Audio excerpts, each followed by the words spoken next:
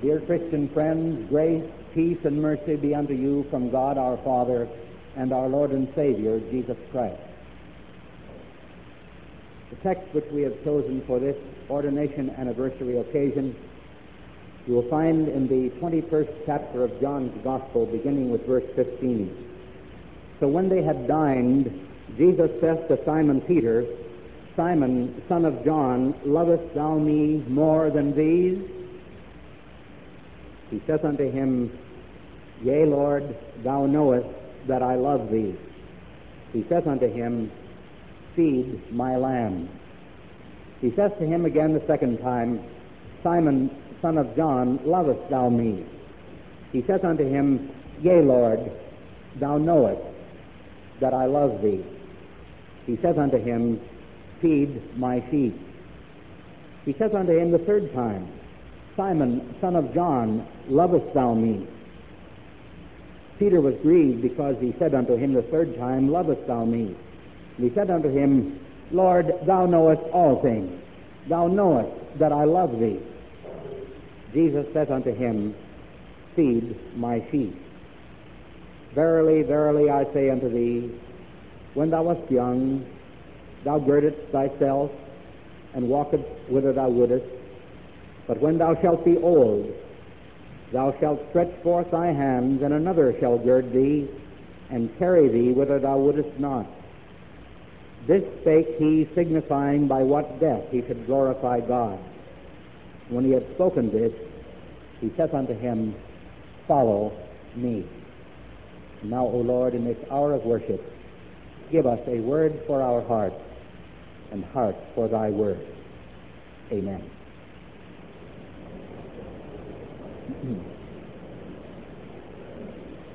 Pastor and Mrs. Basler, Dr. and Mrs. Hollinson, members of the families, Emmanuel congregation, and friends. This is one of those extremely rare occasions that we certainly would not have wanted to miss for anything. It isn't often that we have the opportunity to be present for a double ordination anniversary, the first son of a congregation celebrating his 50th ordination anniversary, and then the pastor of the congregation his 35th.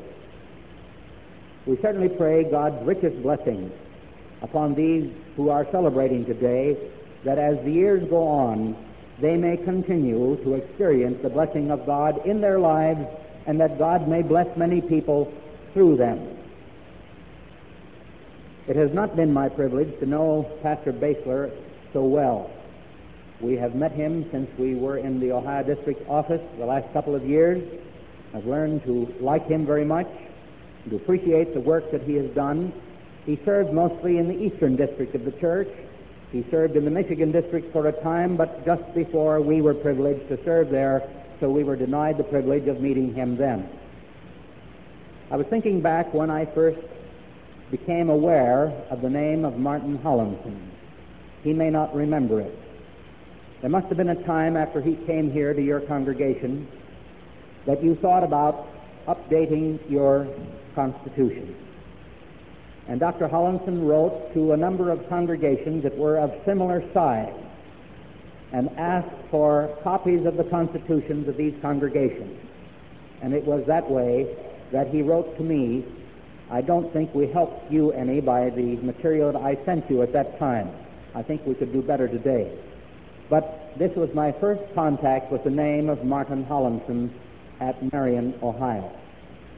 Then when we returned from Iowa in 1952 to Ohio, then it was my good fortune to get to know Dr. Hollinson much better. We served for a good many years on the executive committee of the Ohio District.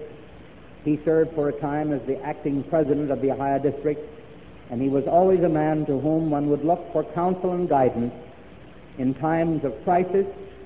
If we had problems with which we were confronted, we could always expect good counsel from the pastor at Marion. And among other things, we learned also that here was a man, a dedicated pastor, dedicated to the service of God, and I think in love with his congregation, because he had opportunities to occupy the position which we hold today. but he preferred to be the pastor of your congregation here in Marion. I would say a true shepherd who loves the flock of God. And so it is indeed a privilege for us to be here with you, a double pleasure. Also our first opportunity to worship with you in your very fine sanctuary. Whenever an anniversary is celebrated, I think we always go back, at least in our minds, to some of the things that have happened, the history of the past. We always look back on an anniversary and take a much briefer look into the future. One of the first books that was given to me as a gift by a pastor was entitled In the Master's Vineyard. It was written by an old pastor of the former Iowa Synod, which is part of the former American Lutheran Church, by a Pastor Augustine, who was up in Wisconsin somewhere. And it was a story of his life. It was a fascinating story. More interesting because it was true than many of the novels which you might have an opportunity to read. And as I thought of this anniversary occasion, if we could put together the 85 years of service to the Lord and His church, which is represented by these two men whom we're honoring today, what a fascinating story that would be. A story of activities, of work, of trials, of disappointments, disillusionment, failures, frustrations, with some successes and satisfactions thrown in for reward. Actually, the life of a pastor, a conscientious pastor, is as interesting as any novel could possibly be. And so I would like to use as our theme today the romance of the ministry. In the life of the pastor, there is mystery, there is wonder, there are all the elements that make for an interesting story. However, I would seem to be doing the wrong thing if today we spent this time from this pulpit just talking about the life and activities of these two pastors. That's why we chose the text which we chose. It wouldn't surprise me if Dr. Hollinson or Pastor Basler on occasion might have used this text for an ordination and for an ordination service. And so maybe you can think back to the time that you were ordained, when the romance began for you in the ministry. We hope and trust that it was built on love.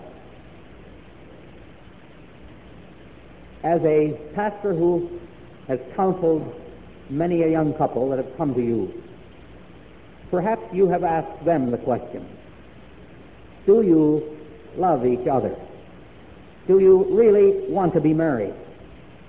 Is this something that you have to do in order to be happy? This is the kind of a question that ought to be asked of young men before they take their vows for the holy ministry. Do you really love the Lord?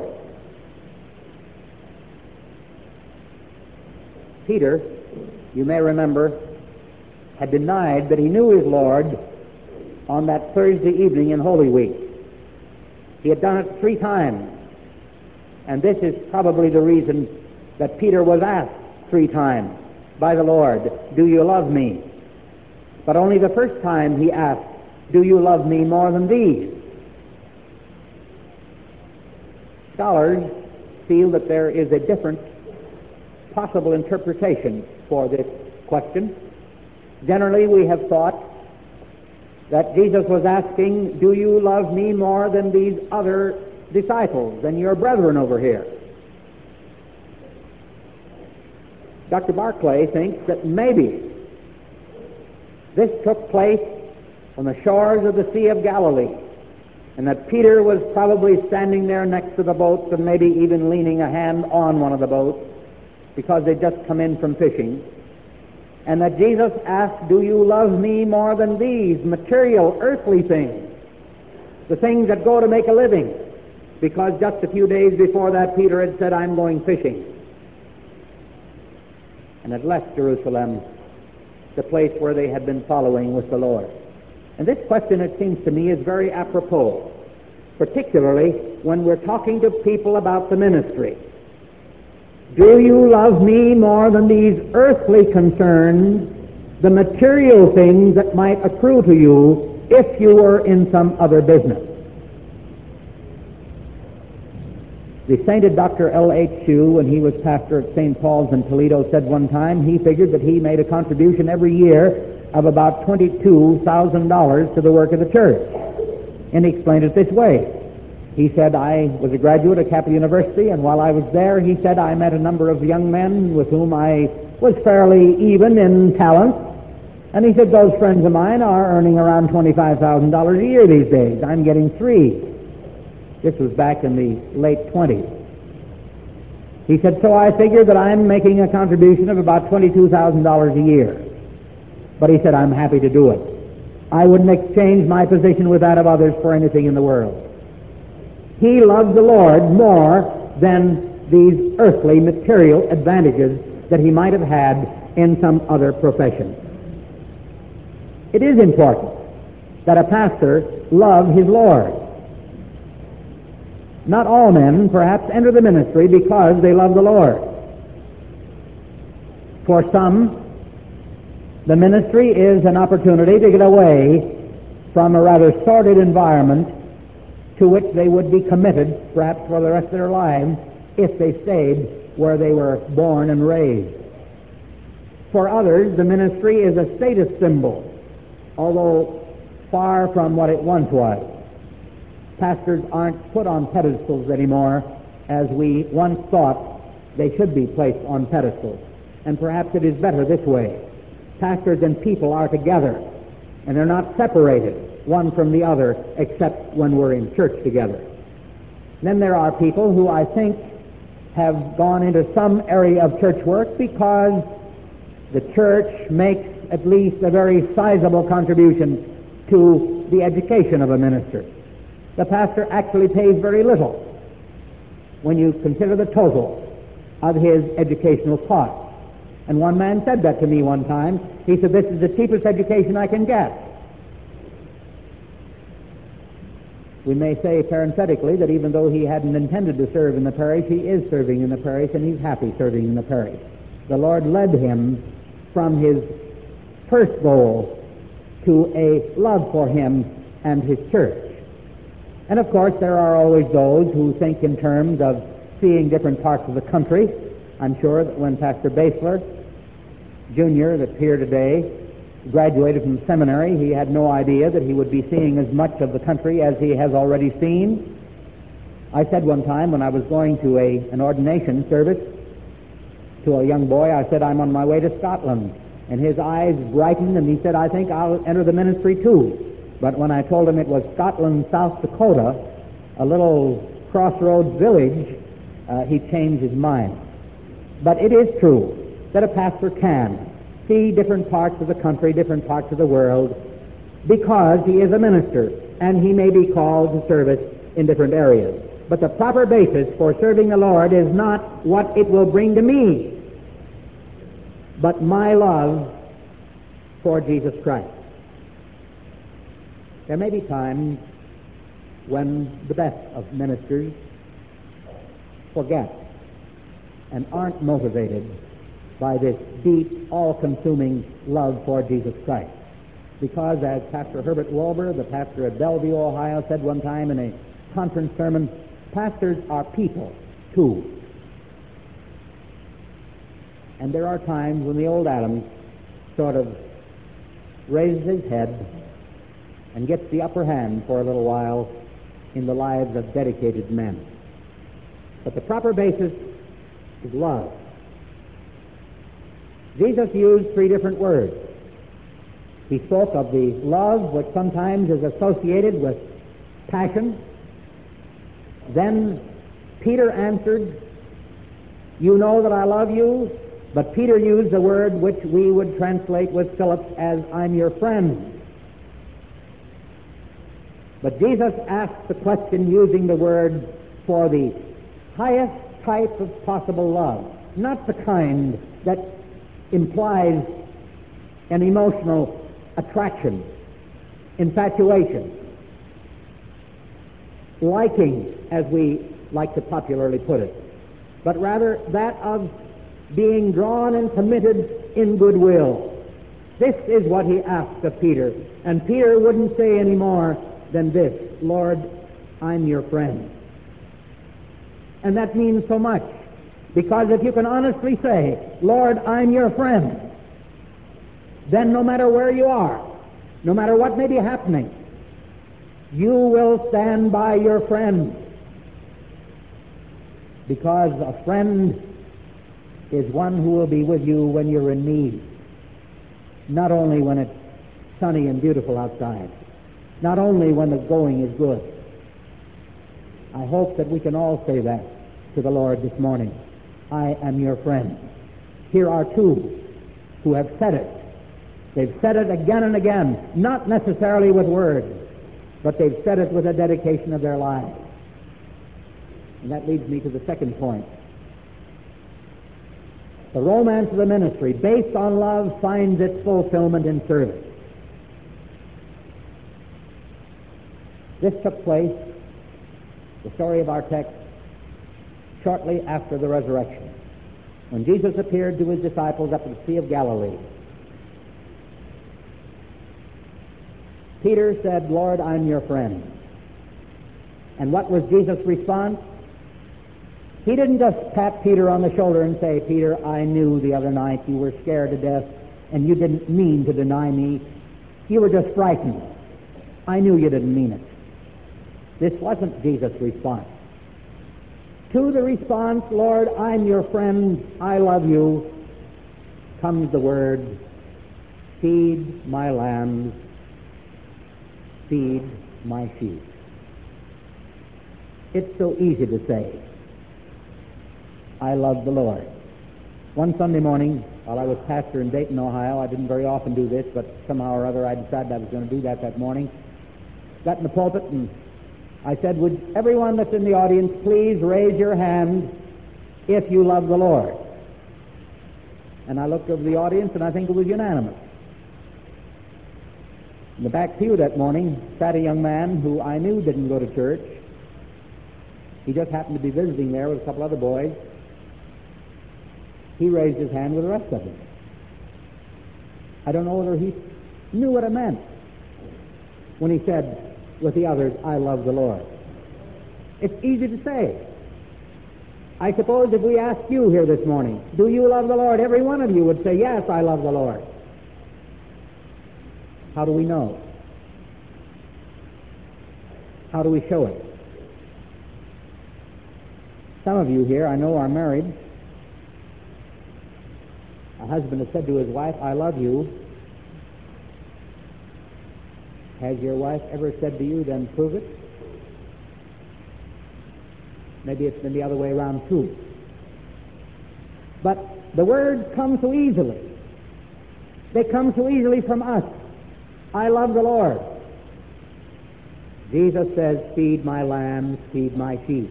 I will see whether you love me in your relationship to my people. I thought that was a beautiful solo that we listened to a moment ago.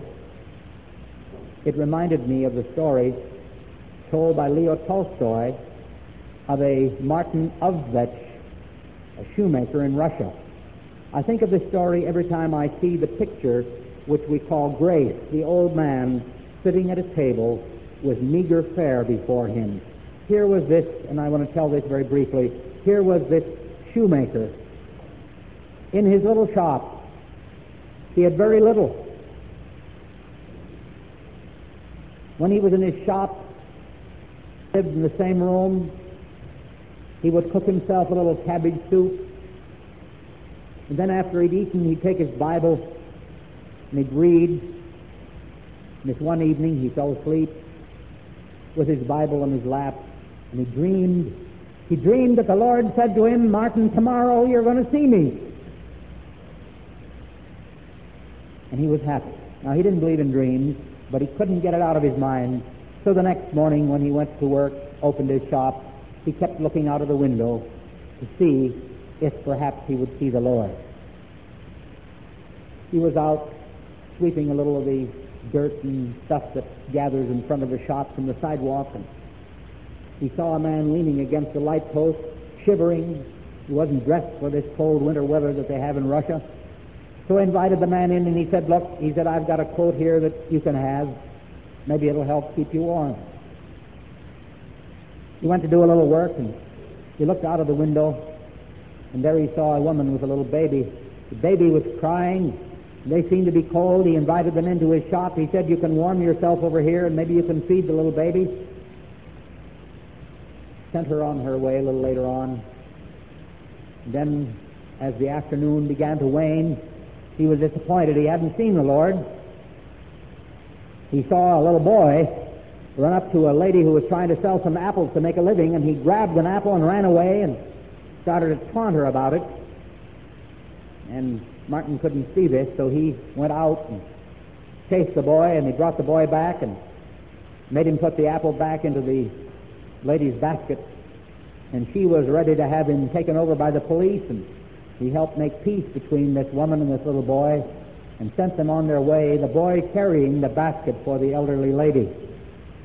The story ends by saying that that evening, after he'd had his cabbage soup, he sat down in his chair and he took his Bible and he went to sleep again reading his Bible. And then he dreamed. And the Lord said 3 times, "I appeared to you today. Didn't you know me?" And with that he awakened, and he looked down on the Bible before him, and he saw in print what we heard sung to us. "Inasmuch as ye have done it unto one of the least of these, my brethren, you have done it unto me." Do you love the Lord? You show it by loving his brethren, by relating to his people. We serve him by serving others. A pastor is not just a builder of congregational morale. He is not just a promoter of the common culture. A pastor is the ambassador, the representative of Jesus Christ, going about his community, going through his parish like Christ, helping, counseling, lifting up, encouraging, bringing both law and gospel to people. And the more varied the pastor's life and service, the greater his own satisfaction and the fulfillment of his ministry. Who can have served 35 years or 50 years in the ministry without having hundreds, thousands of people with whom his life has come into helpful, meaningful contact? What a glorious fulfillment it is for a man who is a minister of Jesus Christ. But the crown of glory comes at the end. Those who have brought many to Jesus shall shine like the stars. There have been hardships on the way. There has been much opposition. Words aren't always accepted. When I think of the time, 1916, when Pastor Basler started his ministry, those were war years. Not pleasant, easy, happy years. He has seen much of hardship through his ministry. When I think of the time when Pastor Hollinson began, 1931, how well we can remember those days. That year we went into our second parish. Sometimes we got our salary, sometimes we didn't. If the money came in, all right, but it usually didn't. Insufficient amount. And when a church had a debt, these men weren't about to go to the bank to borrow more money. People just weren't paid. The depression of the 30 was a rough time. A rough time to begin one's ministry. And yet, as you look back upon it, I think we would say a glorious time.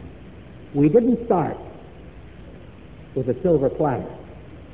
We didn't start with everything coming our way. We learned something of what it means to follow the Lord Jesus Christ and to bear the cross after him. But a good minister doesn't say, if this is what the ministry is, count me out. I'll do something else. Here are men who have dedicated their lives to the Lord, and they served him faithfully. And they may hear the word, well done, good and faithful servant. We don't want them yet to enter into the joy of the eternal reward. We believe that the Lord still has much work for them to do. And as a financial counselor said to a pastor who inquired as to what he should do about retirement, he said, the first thing I have to say is, how can a man of God ever retire? And as I look at these two men whom we honor, it would be my judgment that they will be men of God as long as they live, wherever they are, friends of the Lord Jesus Christ, who will continue to serve him with all and the best that they have. May God bless you and keep you in that way. Amen. And now may the peace of God, which passes all understanding, keep your hearts and minds in true faith unto life everlasting.